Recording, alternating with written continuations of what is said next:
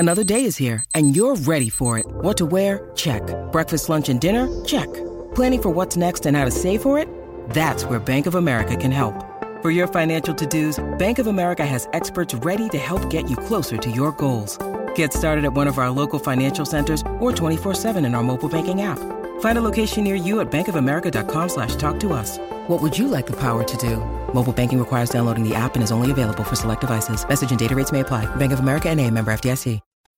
When you need mealtime inspiration, it's worth shopping Kroger, where you'll find over 30,000 mouth-watering choices that excite your inner foodie. And no matter what tasty choice you make, you'll enjoy our everyday low prices, plus extra ways to save, like digital coupons worth over $600 each week. You can also save up to $1 off per gallon at the pump with fuel points. More savings and more inspiring flavors make shopping Kroger worth it every time. Kroger, fresh for everyone. Fuel restrictions apply. Hi, this is Lucy Arnez. You're listening to TV Confidential. Deb Robertson welcoming you back to TV Confidential Radio Talk Show about television. Very happy to welcome back Mr. John Burlingame. John Burlingame, the foremost authority on the subject of music for films and television. John Burlingame, of course, regular contributor to Variety, while his byline has also appeared in such publications as the New York Times, the LA Times, the Washington Post, Hollywood Reporter, many, many others. He is also the author of 5 books, the latest of which, Music for Primetime, will tell you all about in just a second. John Burlingame, it's been, I don't remember the last time I had a chance to be in the same room with you, but it is a welcome sight. You are a welcome sight for Sore Eyes. Oh, Ed, it's so much fun to be back here. Thank you so much for having me. Your book is called Music for Primetime. It is a completely revamped edition of one of your other books, which came out about 25 years ago, which tells the backstory of all our favorite TV themes, TV theme songs, and how the various styles and approaches to music for television has changed over the years. Now, we're both about the same age. We're both baby boomers, and being baby boomers, certain TV themes have been very important to us and are just in our enjoyment, like songs on the radio. But I understand that until recently, critics kind of turned their noses on music composed for television. Why is that? It's really true. I mean, when I wrote the first edition of this book back in 1995, nobody took TV music seriously. It was like, oh, those minute-long jingles that you get in your head. They're not, no one cared about who wrote them. Nobody cared about, nobody took it seriously in the sense that this is a real craft that's rooted in film music, which in turn is rooted in classical music and jazz. It's all a sort of a kind of grand continuum, particularly within American composers who, in many ways either invented film music or sort of inherited movie music as part of their skill set. So nobody took it seriously, and it's particularly bothersome to me that most television critics did not pay any attention to music on television. And it was always astonishing to me as a kid who grew up not only loving music, but participating as a young musician and as a singer in church choirs, that kind of thing. I kept thinking, well, why doesn't anybody not only pay attention to this, but celebrate it? Because we grow up with these themes, we love these themes, and if you spend any time at all watching a favorite or a classic television show, and you're at all attuned to the work that goes into a score that's making you feel something, happy, sad, tense, whatever, it's a real craft that needs to be, I think, discussed, examined, and celebrated. It's another way of telling a story. I mean, I have great respect for songwriters. I have great respect for jingle writers because you have to you have to tell a story in 30 seconds or less with the beginning, middle, and end. And in the case of music written expressly for television movies or television series, you've got to come up with a piece of music that captures the essence of what the producer, what the creator of the show, mostly the producer, wants to do, but also kind of put your own unique stamp on it as a musical composer, right? Yeah, that's exactly right, Ed. I mean, what you're talking about here, I mean, and my favorite phrase that you just used was storytelling. Yeah. This is musical storytelling. And all of our visual media today, films, television, games, whatever, is a kind of combination of the arts. There's writing involved, there's directing, there's acting, there's production design, there's costume design, there's editing, and there's music, all of which combine to tell the story. And what's great about the contribution of a composer to a television show is that it sets a style, it gives us some idea of where we are and what the vibe of the show is, and what the general appeal is going to be, whether it's a comedy or it's a cop show or it's science fiction or it's action adventure. You know, all of these things, they're all genres, and that's how I broke the book up, is by genre, because I just thought it was the best way to kind of tell a chronological story in each realm of TV filmmaking. So yeah, and it's true, you do, as a composer, lend your particular stamp to each one of these. So Earl Hagen lent a particular vibe to the Andy Griffith Show and the Dick Van Dyke Show and I Spy. And Mike Post and his partner Pete Carpenter gave a particular vibe to the Rockford Files and Hill Street Blues and L.A. Law and NYPD Blue. And Jerry Goldsmith, the great film composer, gave his own particular stamp to Dr. Kildare and The Man from U.N.C.L.E. and Police Story and Room 222. So, and it's just all, and in each case, these guys not only put a stamp on the shows, they put a stamp on us. Yeah. It's the soundtrack of our lives in many ways. Well, because you say this at several points in Music for Prime Time, John. A good TV theme song or TV theme music puts you in the mood to watch that show, whether it's Rockford Files, whether it's the FBI, whether it's Laverne and Shirley, whether it's Happy Days, and that's and I think that's why for so many of us of a certain age, these TV themes are like they're part of our DNA. I mean, we may not know how much money's in our bank account right now, but we could recite all the words to Gilligan's Island, or It's right. About Time, or any show by Sherwood Schwartz, or any of the great artists. And John Burlingame not only tells you the backstory of so many of these great songs, virtually every great theme songs. He talked to more than 400 composers. 400 archivists, people like John Elizonde, who is the archivist for Quinn Martin, many people. And so he not only tells you the backstories of all of our favorite TV themes, he gives you a glimpse of the people behind those themes. It's a wonderful book called Music for Prime Time, A History of American Television Themes and Scoring, available Oxford University Press, bookstores everywhere, as well as, of course, Amazon.com. Stay with us, folks. We'll be right back.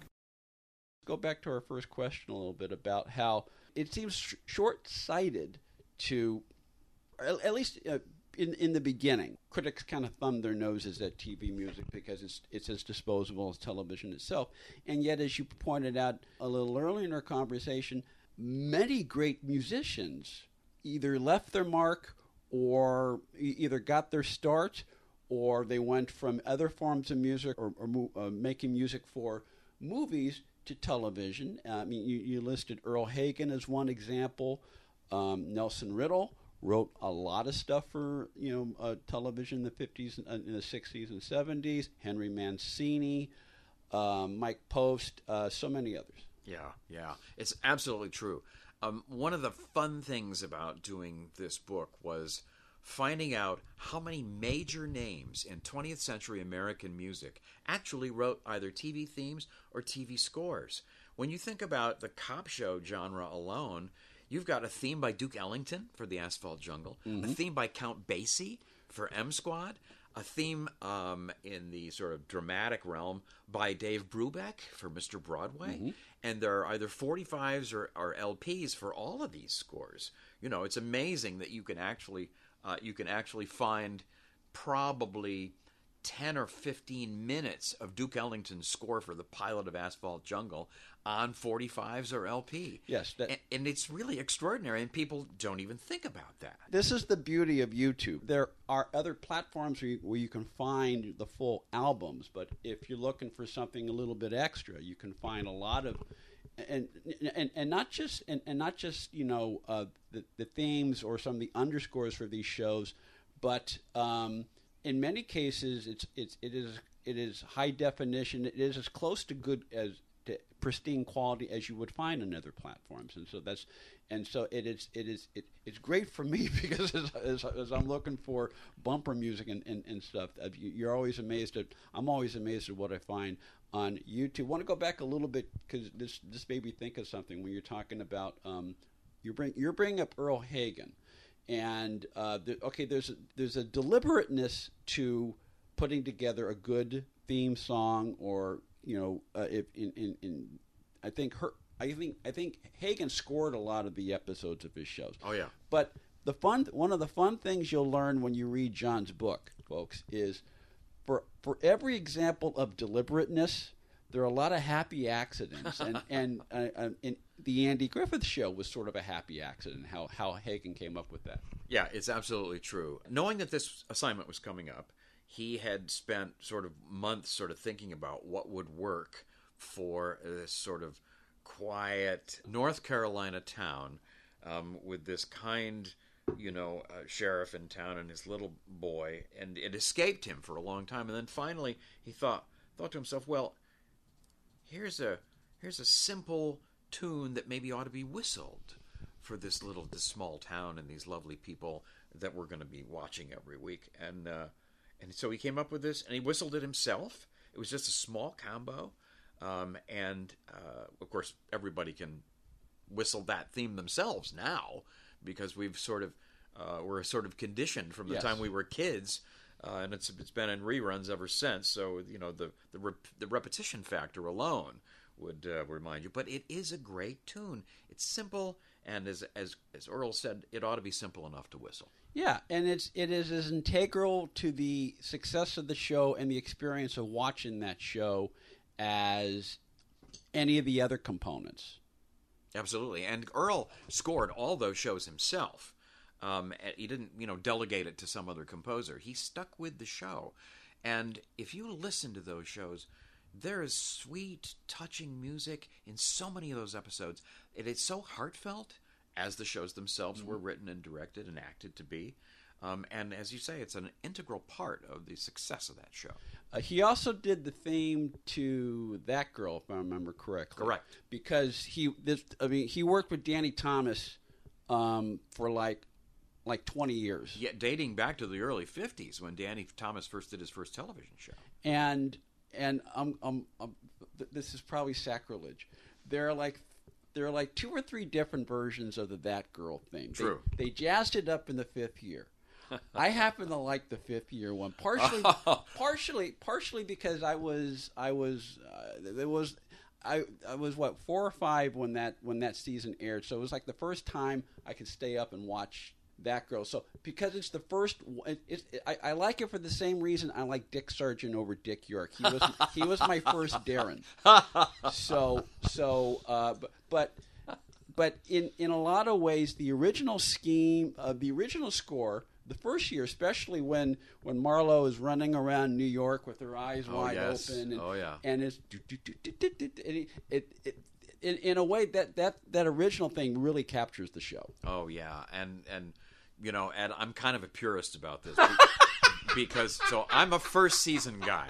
So Earl's first season version of That Girl is my favorite, and the one that I think of as the authentic That Girl theme. But you're right, it went through 2 or 3 incarnations over the several seasons.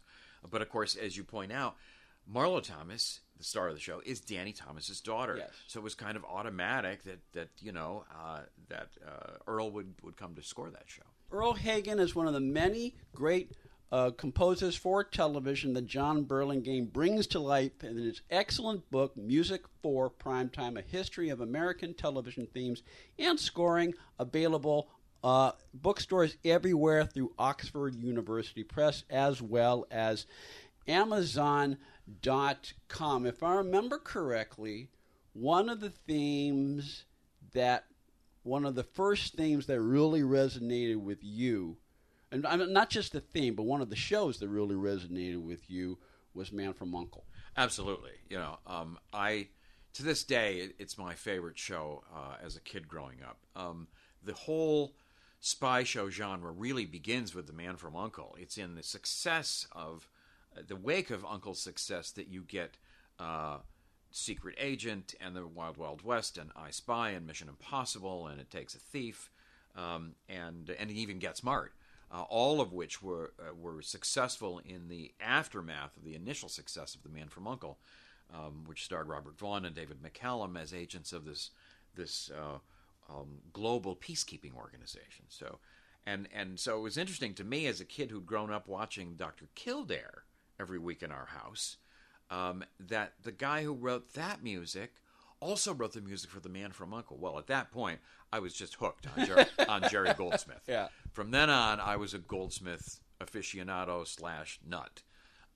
And he scored the opening episodes of The Man from U.N.C.L.E., and I still think it's one of the great spy show themes. And Jerry Goldsmith is also one of the people that John brings to life in music for prime time. One of my favorite stories in the book, and this goes back to Happy Accidents. I doubt Jerry Goldsmith would want to be known for this if he were still around, but one of his most lasting themes was the theme to Barnaby Jones, which I understand he didn't care for it. I mean, he didn't care for the show. He cared for the music, but he didn't care for the show. And it's a great story, and wonderfully told. And we'll get to that story on the other side of the break. John Burlingame is with us in the studio. John's latest book, Music for Primetime, A History of American Television and Scoring, not only connects every conceivable genre of television to the composers who made those shows so memorable to you and me, but paints revealing portraits of the music makers themselves, including Jerry Goldsmith. Music for Primetime, available in hardcover from Oxford University Press and wherever books are sold online. We'll continue our conversation with John after this quick timeout here on TV Confidential. Be part of our conversation. If you like what you hear, have thoughts on this week's program, or have an idea for a future edition of TV Confidential, we'd love to hear from you. You can email us at talk@tvconfidential.net, talk@tvconfidential.net. You can also message us at facebook.com/TV Confidential, x.com/TV Confidential, or at TV Confidential on Instagram. And if you're listening to us on the TV Confidential podcast, please be sure to hit the subscribe button. This portion of TV Confidential is brought to us by our friends at Front Porch Realty, the community of realtors in the Northern Bay area of California that is committed to finding the solution that is best for their clients. Whether you're a first-time home buyer or looking to sell or lease your property in Northern California, call Karen Strain at 415-886-7411 or visit frontporchrealtygroup.com for more information on how they can help you.